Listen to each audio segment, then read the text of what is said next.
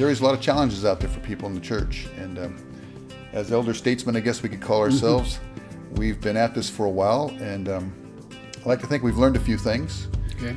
We maybe haven't got a lot figured out yet, but maybe we can give a few hints at, or tips to people what to do or not to do, not only for church leaders, but also for just people out in church wondering, what do we do now?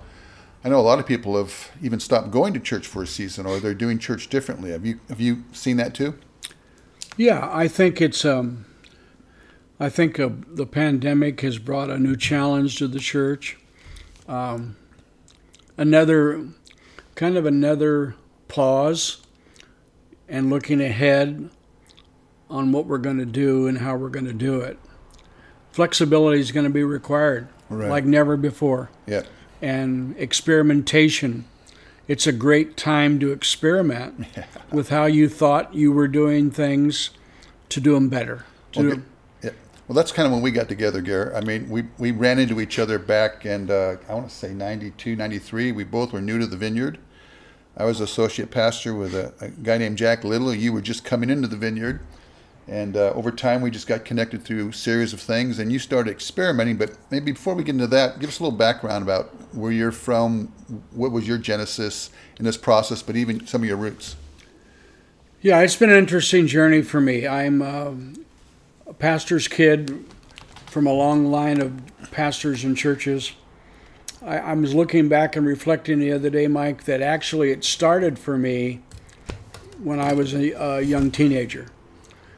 And for me, what that was is when my buddies were concerned about, what comics they were reading and what things they were doing, I had an insatiable hunger for Scripture. And it was fed.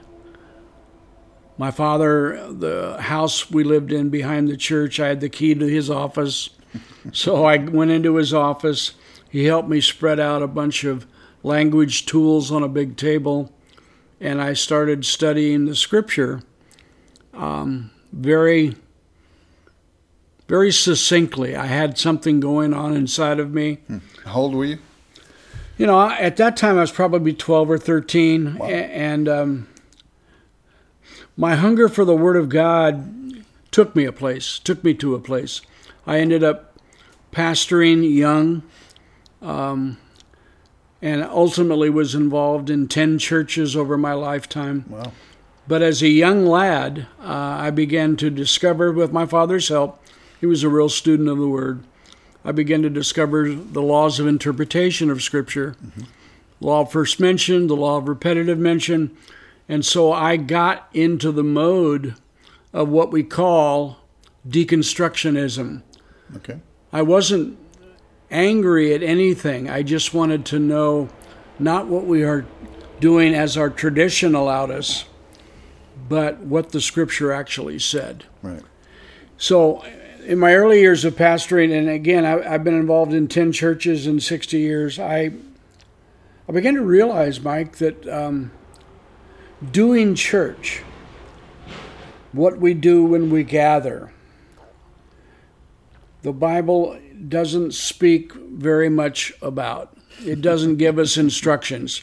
It doesn't give us a script. At least not in the New Testament.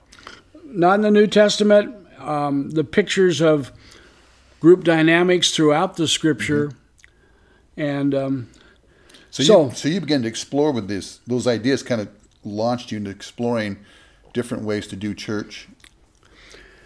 Yeah, the first thing I realized is this difference between the church gathered and the church scattered.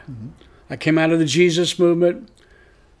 We were doing evangelism on the streets. We were, doing everything we could to get people's attention. Now, this was your Foursquare days, right? That's my Foursquare days, and even pre-Foursquare days, when I was just a young radical evangelist.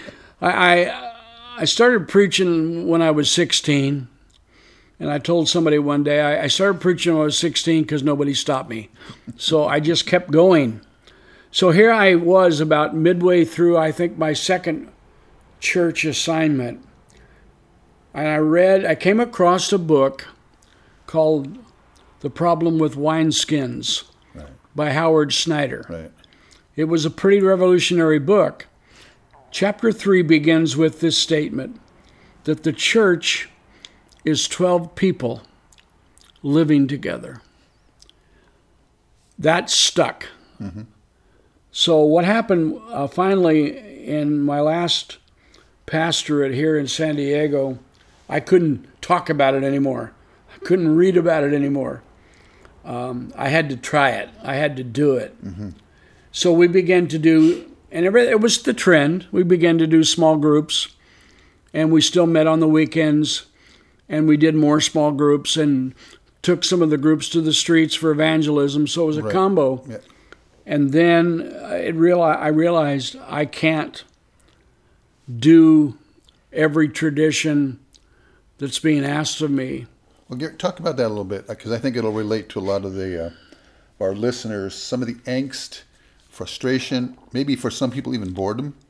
Yeah. What pushed you to start doing this? Well, the biggest impact that I was looking for came when I began to realize that the body of Christ is relational. Our models are pretty much lectures, sitting in the pew or the seat, facing the platform, mm-hmm. and I realized that was not only not the best way to communicate, it was not the best way to do community. So you were feeling frustrated, like you really weren't connecting with your people? Right, and they were frustrated with me. 45-minute sermon or a half-hour sermon every week, didn't do it. And if I realized the value of Scripture, for example, Jesus gave what we call the Great Commission on 3 occasions, and it's mentioned 5 times in Scripture. Matthew 24, Luke 20, mm-hmm. John 21. Great Commission. Acts 1. We couldn't keep doing that because at the end of the day, the Great Commission is go into all the world and make disciples. Mm-hmm. I was entertaining listeners, but not making disciples. Mm-hmm. So we stumbled into the idea that we would meet more intentionally in small groups where we could talk face-to-face, interact, usually around a meal and around life.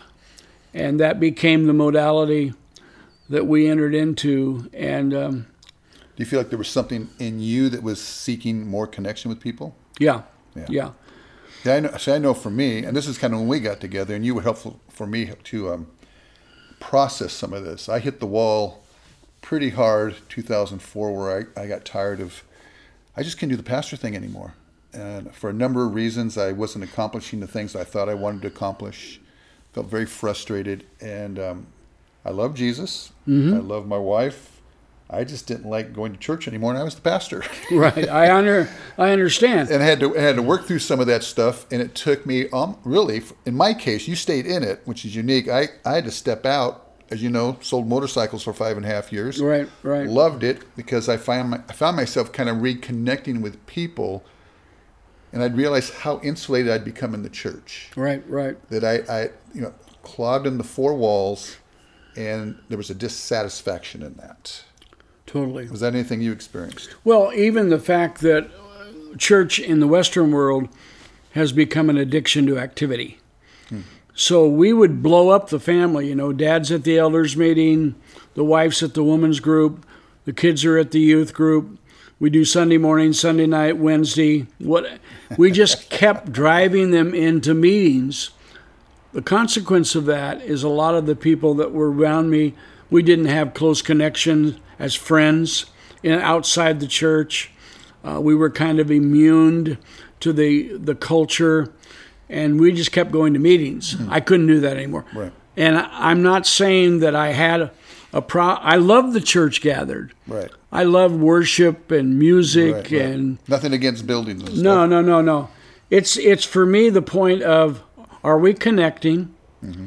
Are we the body of Christ as a family? Are we showing up in life, mm-hmm. not just for the weekend meeting? So in the late 90s, I was sitting doing my, quote, devos, as they call it today. And God spoke to me, and I would journal every day. That was kind of my spiritual disciplines. He spoke to me this phrase: permission has been granted to do church differently in the 21st century. I didn't even know where that came from other than I felt it. So I wrote it down. And I kind of mused over that, kind of chewed the cud of that, rethought that, meditated on that, whatever discipline you want, and I couldn't get away from it. That God had given us permission to do church differently, not to not do church, but to do church differently going into the 21st century. Now, did that come along too with this idea of the third day? I know you didn't necessarily originate that idea, but there's a lot of talk of third day and on the third day, the third day churches, the name of the organization you lead. Yeah, and that's simply a stroll through Scripture. The term third day is mentioned 52 times in the Scripture. So here's the principle. We are living in the first day. We want to get to the third day. But you can't get to the third day without going through the second day. I think we've been through the second day for years. Frustration. Your daughter has a great story about the second day. Yeah, she often says, she goes, Dad, I get it. God doesn't close one door without opening the other door, but it's hell in the hallway. So I've been in the hallway like most pastors, trying to do things differently. And I finally just backed up and said, I want to follow what I believe to be a consistent model in Scripture. Right. Okay, this first session, we'll get ready to close. I just want you to tell people, because I know people in the past have thought third day's been anti-church, and we confess we haven't done everything perfectly, and maybe we've overstepped bounds and dishonored in some ways, but it's been a process of learning. Yeah. When you're a reformer, that happens. You tick people off sometimes, and not intentionally, but I think the thing I would want people to know that we love the church. Right. That it's our heart's passion. So maybe just tell people, what's your passion for the church? What's your heart for the church? That is so big, Mike. I don't have probably the best words to describe it. But as I begin to, for me, get connected to the people in the pew, spending more time with them, having a lot of time at coffee. I live in a beach community, walking the boardwalk, all of that. A reigniting of my spirit happened, that I was seeing disciples being made. And I really believe at the end of the day, discipleship happens best in one-on-one or small groups, not in large meetings. And we still do large meetings. We just don't do it every week as the kind of the watershed meeting of the whole dynamic. Right. And so I love the church in all of its forms, from traditional to ultra creative. And your heart's passion is just to see it be effective and fruitful, all that God's desired it to be. Yeah, it's not just doing church differently. It's doing church, hopefully, more effectively in the 21st century. Awesome. Well, listen, a lot of our discussion is going to come around this book called Permission Granted, to do church differently in the 21st century. It's a book that Gary here wrote, and great little story about another gentleman up here. You'll see his name, Graham Cook, how he got involved in that. Maybe we'll talk about that in the next episode. But this book is available on Amazon, and you can also get it on our website, Third Day Churches. And we also want to invite you into the conversation. If you have any questions, you go to our website, thirddaychurches.com, and there'll be a place where you can send us some questions. We'd love to hear from you guys. Thank you for listening. God bless you, Gary. Thanks for coming. You bet. Thanks, Mike.